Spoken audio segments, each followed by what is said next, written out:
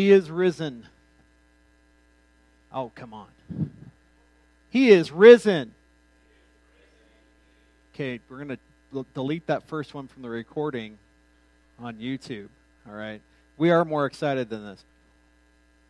God is good and God is faithful. So I've got some questions to start out today. How many of you, for this occasion, this year or any year, buy a new outfit? How many of you are wearing a new outfit that you've never worn today? That's fewer than I thought. Well, there goes my illustration. How many of you got up early, made yourself smell really good, did your hair up, all that kind of stuff this morning? I did my hair. How many of you trimmed your beard a little closer than you meant to today? I did. But it's very stylish, the shadow that nobody can see anyway, because my hair now blends into my skin.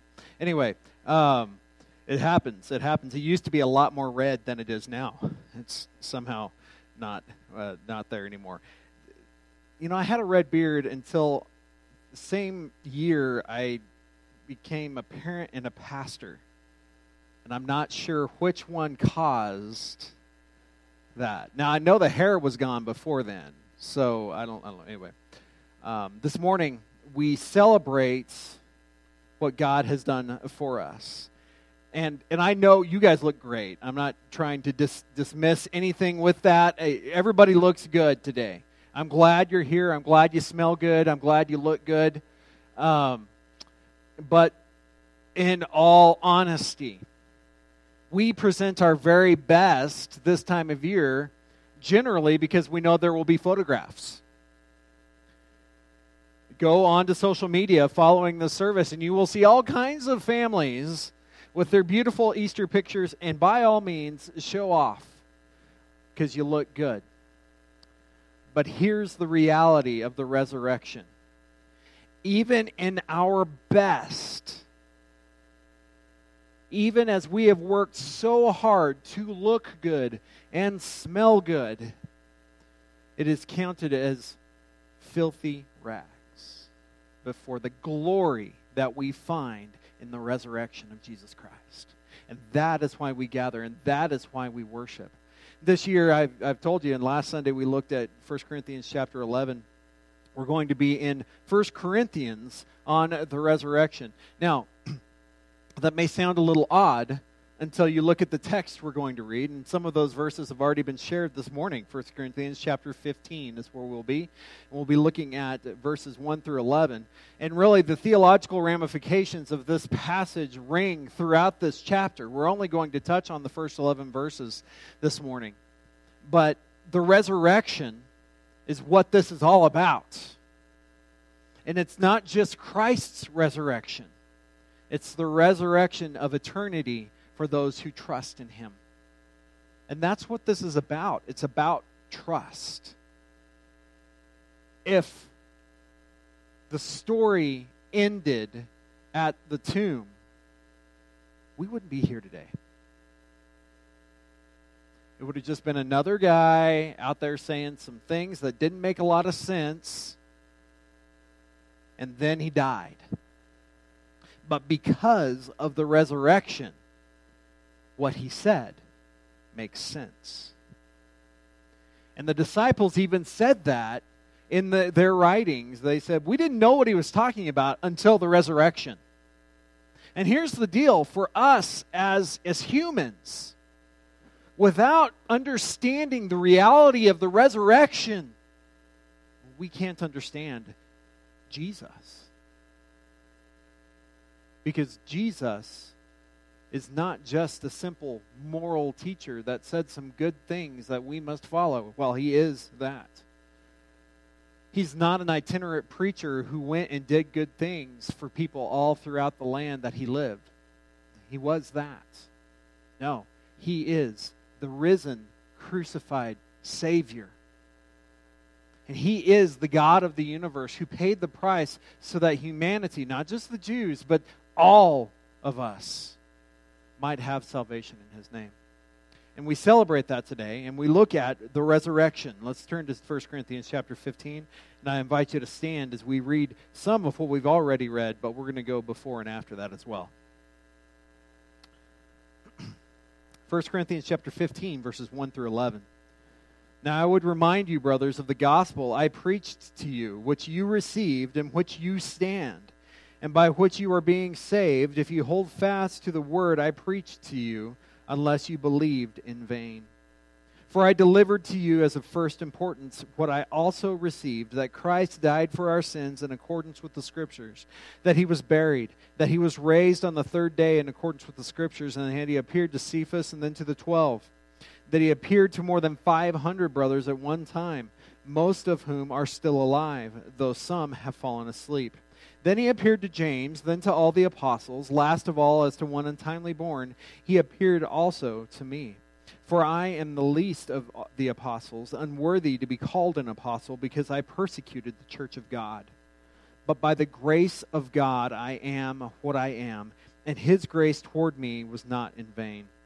On the contrary, I worked harder than any of them, though it was not I, but the grace of God that is with me. Whether then it was I or they, so we preach, and so you believed. Father, teach us your word, that we would trust in you and believe in your name. In Jesus' name we pray. Amen. You may be seated. 1 Corinthians is an interesting read. One of the things that's really challenging about this letter that Paul writes is that it's to a church that is utterly messed up. And I don't know whether all of you have read through 1 Corinthians. It's the second longest of Paul's letters in order, and we talked about that last week. Paul's letters are not written chronologically in the Bible. They're displayed to us longest to shortest. And in the first group of letters that he writes is to churches, and the second group of letters that he writes are to individuals, and they are organized like that as well, longest to shortest. The longest that we have is Romans, and that's where we were several years ago. I actually even got a reminder of it this week that it took like a year and a half or 2 years to get through Romans. We're not doing that right now, but next week we're going to start Galatians, which is the book following the Corinthian books, 1st and 2nd Corinthians, and it's probably, more than likely, Paul's oldest letter. Now, what we read here is the earliest written accounts that we have of the resurrection of Jesus Christ. Now, you go, wait a second. I talked about it last week a little bit. What about the Gospels, Matthew, Mark, Luke, and John? The Gospels were written probably Matthew, Mark, and Luke, the synoptic Gospels, the similar Gospels, were written between 55 and 65 A.D. They were written as the disciples started to realize that they were disappearing from earth. They said, we need to write these things down. And so they wrote down these accounts. And then John is very different from the synoptic Gospels. It was written in A.D. 90-ish. I wasn't there. I don't have the date and time stamp on it. It's not like they posted it to Dropbox and said that appeared on AD 90 on February the 2nd or whatever. That's not the way it worked. What we found is that as these disciples lived their lives and told the stories, they realized that those who knew the stories were beginning to meet their reward of eternity with Christ. And so they write them down. Now, 1 Corinthians, Paul was believed to have been martyred around AD 60. He was beheaded. I like my head. And for the most part, within the American culture of Christianity, we wouldn't see that as a threat. Now, throughout the world, even today, we would see that the church is under fire. The church is being attacked. And some would say that the American church is being persecuted. If you think the American church is being persecuted right now, I challenge you to see what's going on in South Asia and Africa. We might be mocked. We might be insulted. But friends, we know not what real persecution is. We don't. And we need to pray for the church around the world that is undergoing, even this day, persecution, where it is genuinely dangerous to proclaim faith in Jesus Christ.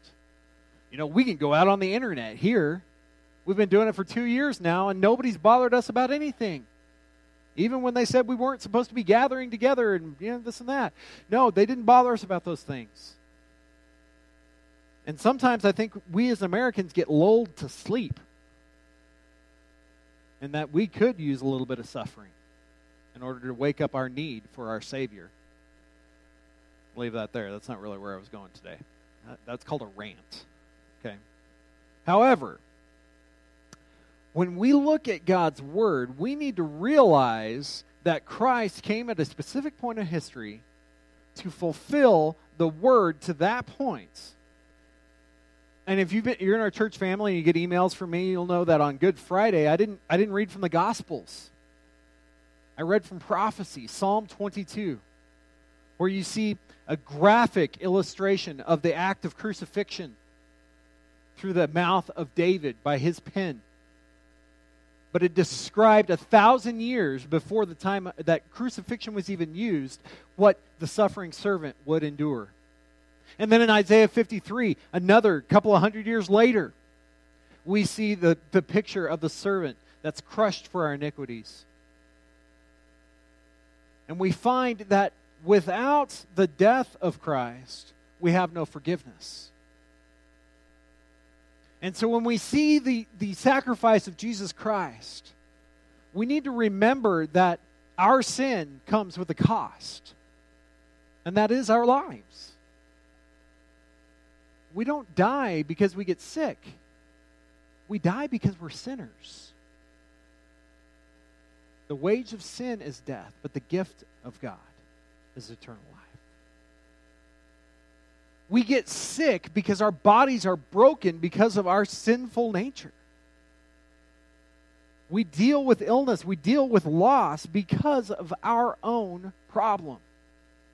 Christ now comes as the righteous judge, and as the righteous sacrifice, the Lamb of God takes on the penalty of our sin on the cross. And so many things are fulfilled on Good Friday. So many ways we find Christ fulfilled in the Old Testament through prophecy. And I read those two passages for our church family intentionally because for whatever reason, that fulfillment that is Jesus' life and his sacrifice on earth for the last couple of years has just been at the forefront of my mind. But again, if he had stayed there, that would have been the end of it. We wouldn't be here today.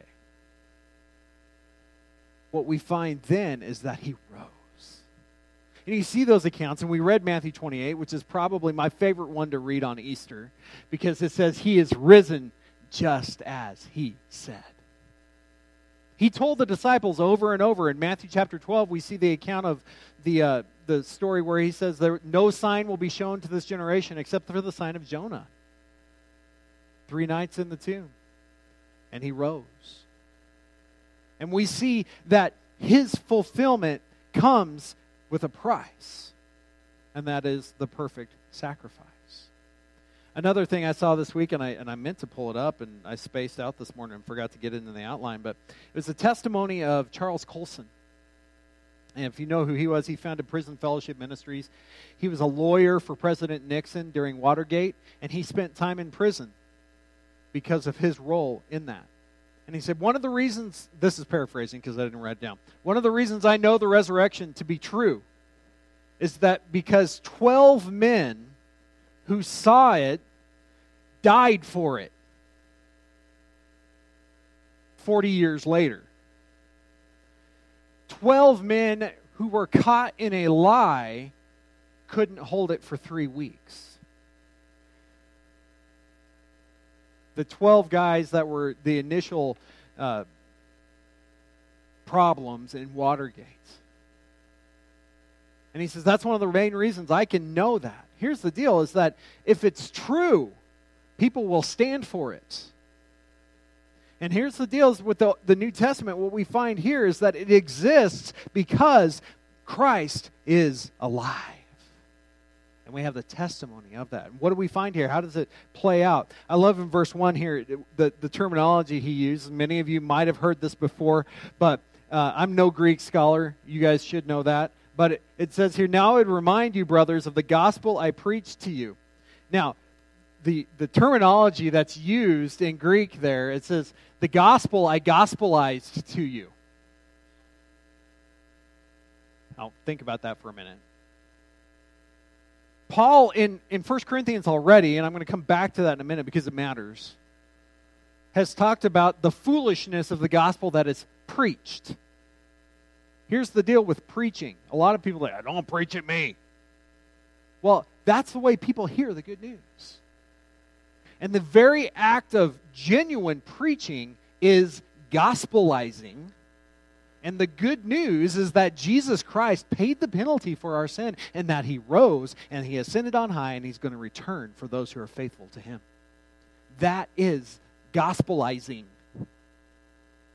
Now, the gospel I preached to you, verse 1, I got caught up in it, which you received and which you stand by, which you are being saved, if you hold fast to the word I preached to you, unless you believed in vain.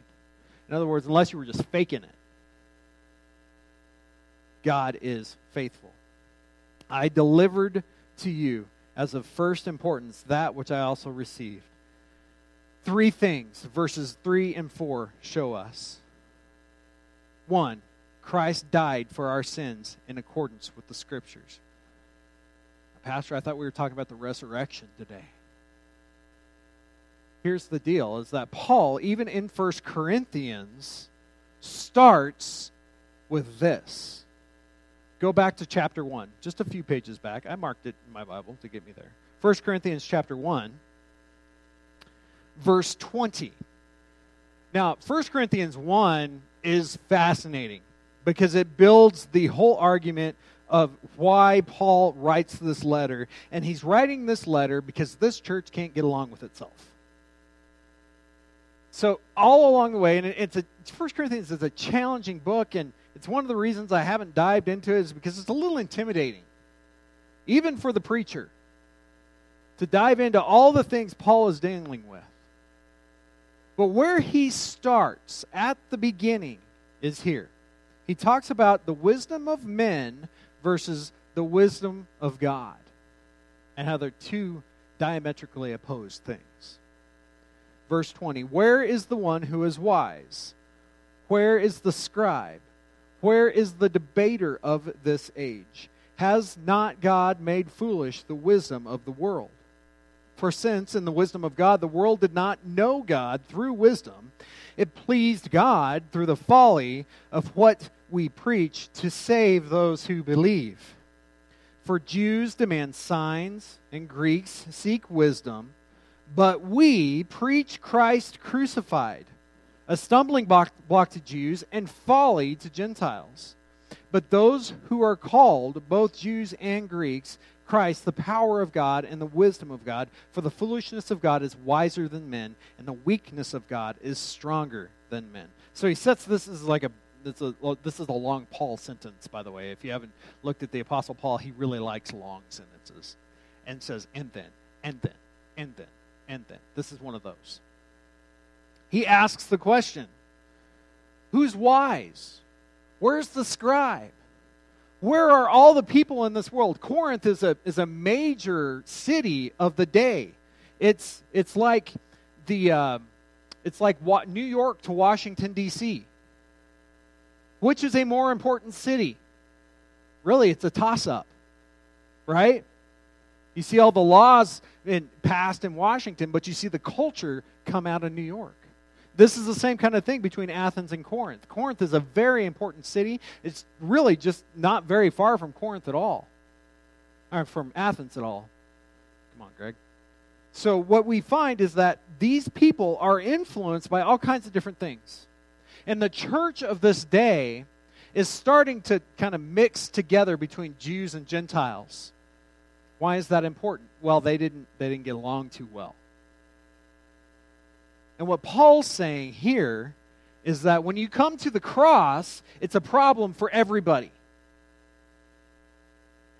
Why? Because the Jews want to do their own thing to fulfill the law. To think that what they offer is going to be enough. And the Gentiles want to debate everything and come up with whatever works in their own minds. What does that sound much like to us today? I don't think the world's changed very much in the last 2,000 years. Because in many ways, those in the church and those in the secular world do the same thing. Even this week, I've seen people post things about the pagan roots of the word Easter. You realize that word's not in the Bible? It's one of the reasons I've tried to say resurrection a lot. We need to realize that we want to redeem the world. We want to see the world redeemed in Christ. So yeah, we pick up some of those words along the way. Just a spoiler alert, Christmas isn't December 25th. Jesus wasn't born on December 25th. I just blew some of your minds. Easter comes at the fulfillment of Passover every year. That's why the date changes. It's because it's done on the lunar calendar. The Jewish calendar, Passover moves around. What was the Last Supper? Passover. We talked about that this past week in our church family. We had a Seder service on Tuesday evening. And so that Last Supper where Jesus really fulfills things for us is a picture of what God's plan was the whole time for redemption. And so now, here we see as he preaches Christ crucified, it says in verse 23 of chapter 1, he calls it two things. Number one, he calls it a stumbling block to Jews. Why? Because it shows that they can't save themselves. And number two, it's foolishness to Gentiles. Or it says in this translation, folly. If you ever had tried to just have a conversation with a lost person about Jesus who has no context to what the Scriptures say, that's crazy talk. And so to the one who has no idea what's going on, what do we need to do? We need to pray for them. We need to love them. We need to display what Christ did for all of us, because it's through what is preached that the word comes alive. And all of us are called to be proclaimers of the gospel. Not just up here. This is kind of an intimidating spot, honestly. And really, it's a very intimidating spot on Easter Sunday. Because if you had an expectation any other Sunday, you really do today. And the preacher's not wearing a jacket. He didn't even own a vest. He can't get it around his belly. So anyway, that's not what's going on there. No, what matters is the resurrection. But you don't have the resurrection without the crucifixion. We want to think about what was good and beautiful and the glory, but the glory did not come without the suffering. Christ's penalty is because of his great love for us. He knew that we can't do it. He knows that we're going to stumble. He knows that the very best way we can look and the best way we can smell and the best things that we can do, they're all filthy rags before him. But he doesn't leave us there. He offers us hope. And yeah, to the one who's never heard it before, it's going to sound pretty goofy. It's going to sound pretty strange. But if you look at what happens, we realize that there's no other way that it can happen. And it calls us to the place of ultimate unity before the cross. Because the very best that anybody can offer is nothing before what Jesus has done for us. And so whatever your position is in this world, however big or small your paycheck is, however nice or not nice a vehicle you drive, whether or not you mowed the lawn yesterday, whether or not you trimmed your beard a little too close on Easter Sunday, or whether or not some of you might have one and you might just hide it from us. I'm just kidding. We wouldn't do that. What we see is that what we do, what we have, it's nothing. What we receive is what matters. So we preach Christ crucified. Go back to chapter 15. First of all, in accordance, he died for our sins in accordance with the Scriptures. Secondly, that he was buried. That's Good Friday. He was placed in the tomb. They rolled the stone in front. The ladies came. Well, remember what some of the gospel accounts tell us is that they asked themselves the question, who will move the stone for us? It's a big old rock. But if you read Matthew chapter 28, how does it say that the stone was moved? It's an earthquake. God himself did it.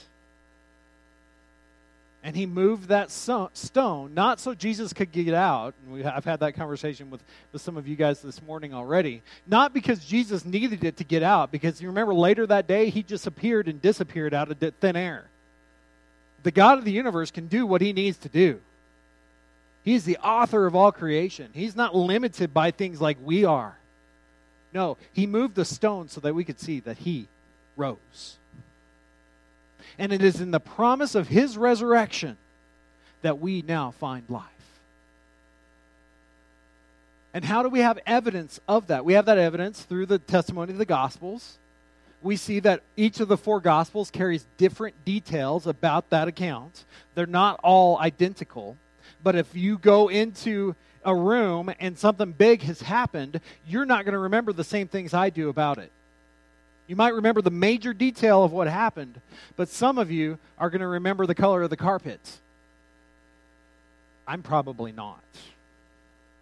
I was talking that with Caitlin this morning. Everybody in our family would see something different if we walked into the tomb.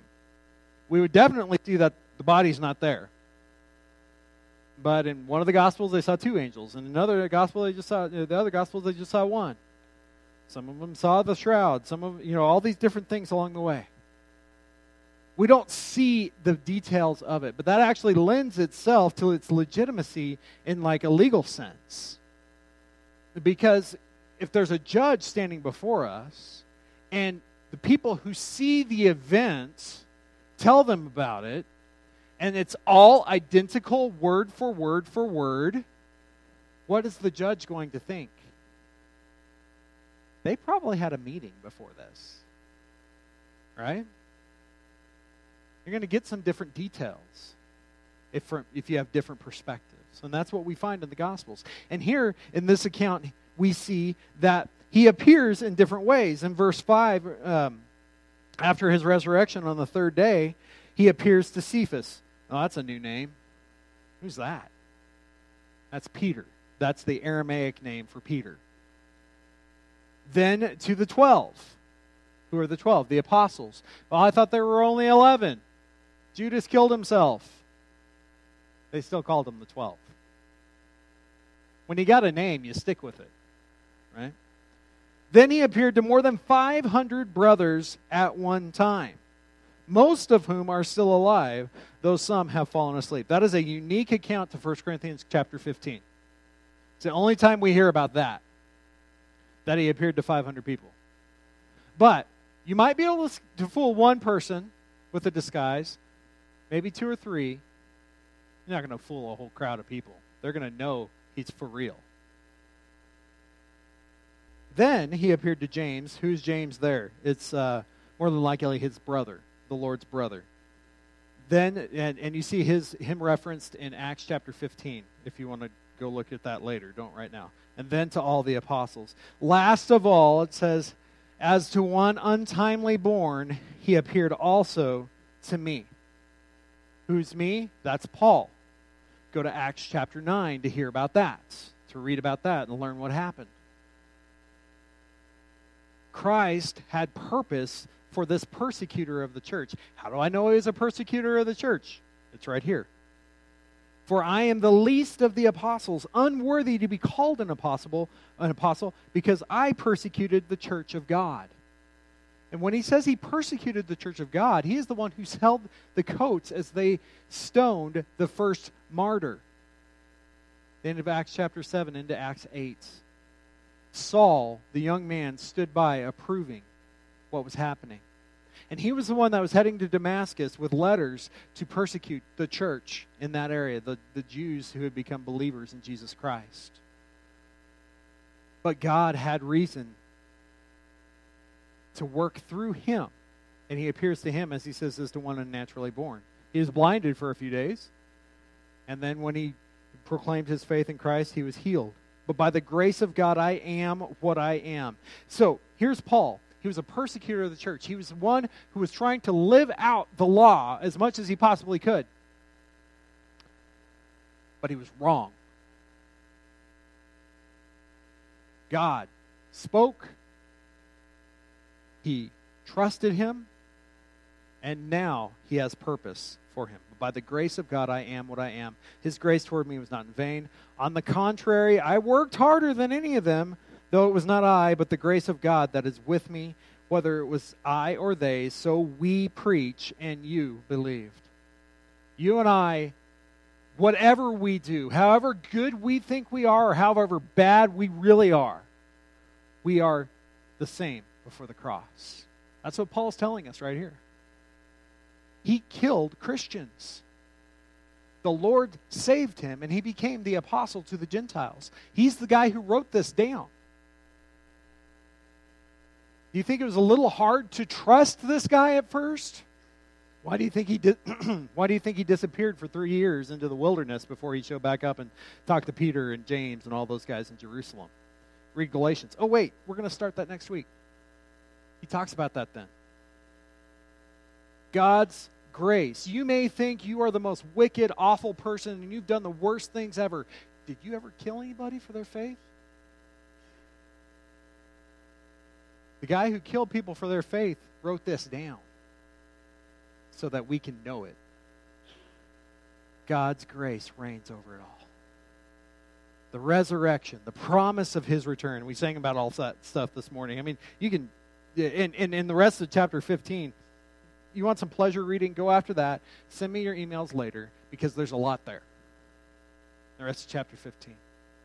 But what we find is the resurrection is what it's all about. The resurrection is how we find life in Jesus' name. It is his promise of the Spirit that is his ascension. He said, hang on, I'm coming back. The first way he comes back is through the Holy Spirit. God the Father, God the Son, God the Holy Spirit. The Trinity. That word's not in the Bible either. It's something we pulled together.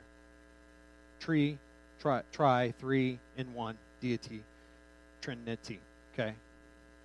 His first promise is the seal of the Holy Spirit. And if you know anything about a seal, it's permanent. Doesn't change. His promise is that he now will return. And the question we ask ourselves is, are we ready? Most of us would say, yeah, I'm ready. Have you seen what's going on around here? That's not the context of this. Context is our life ready? Do we know Christ? Have you trusted him as your Savior? I've thought a lot this week about how life, and for whatever reason, there's no real cue to it. I'm not trying to be morbid or anything, but how quickly life can end. All of a sudden, it's over. More than once this week in our city, I saw testimony of crime that led to the death of somebody who that morning wasn't expecting it to happen. That's why the world needs the gospel, by the way. We don't know when it's going to end. But also our lives, I mean, I could drop now. I don't plan to, but I'm not the one in charge of it. We don't know. God is, though, faithful. If we trust in him, he gives us the promise of eternal life. So the question now is, what do you do with the resurrection? And I know I've gone after 12 o'clock and it's Easter, all right? I had a couple weeks off. I'm still making up for that. God is coming back. Jesus will return.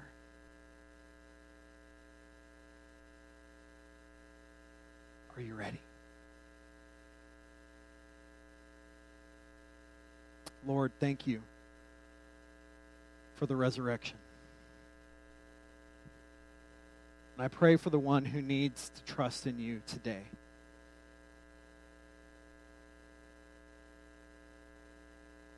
I pray for each of our hearts that we'll be ready to receive your grace.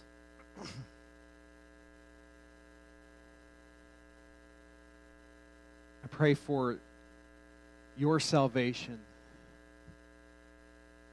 in each of our lives. And I pray that we would trust you.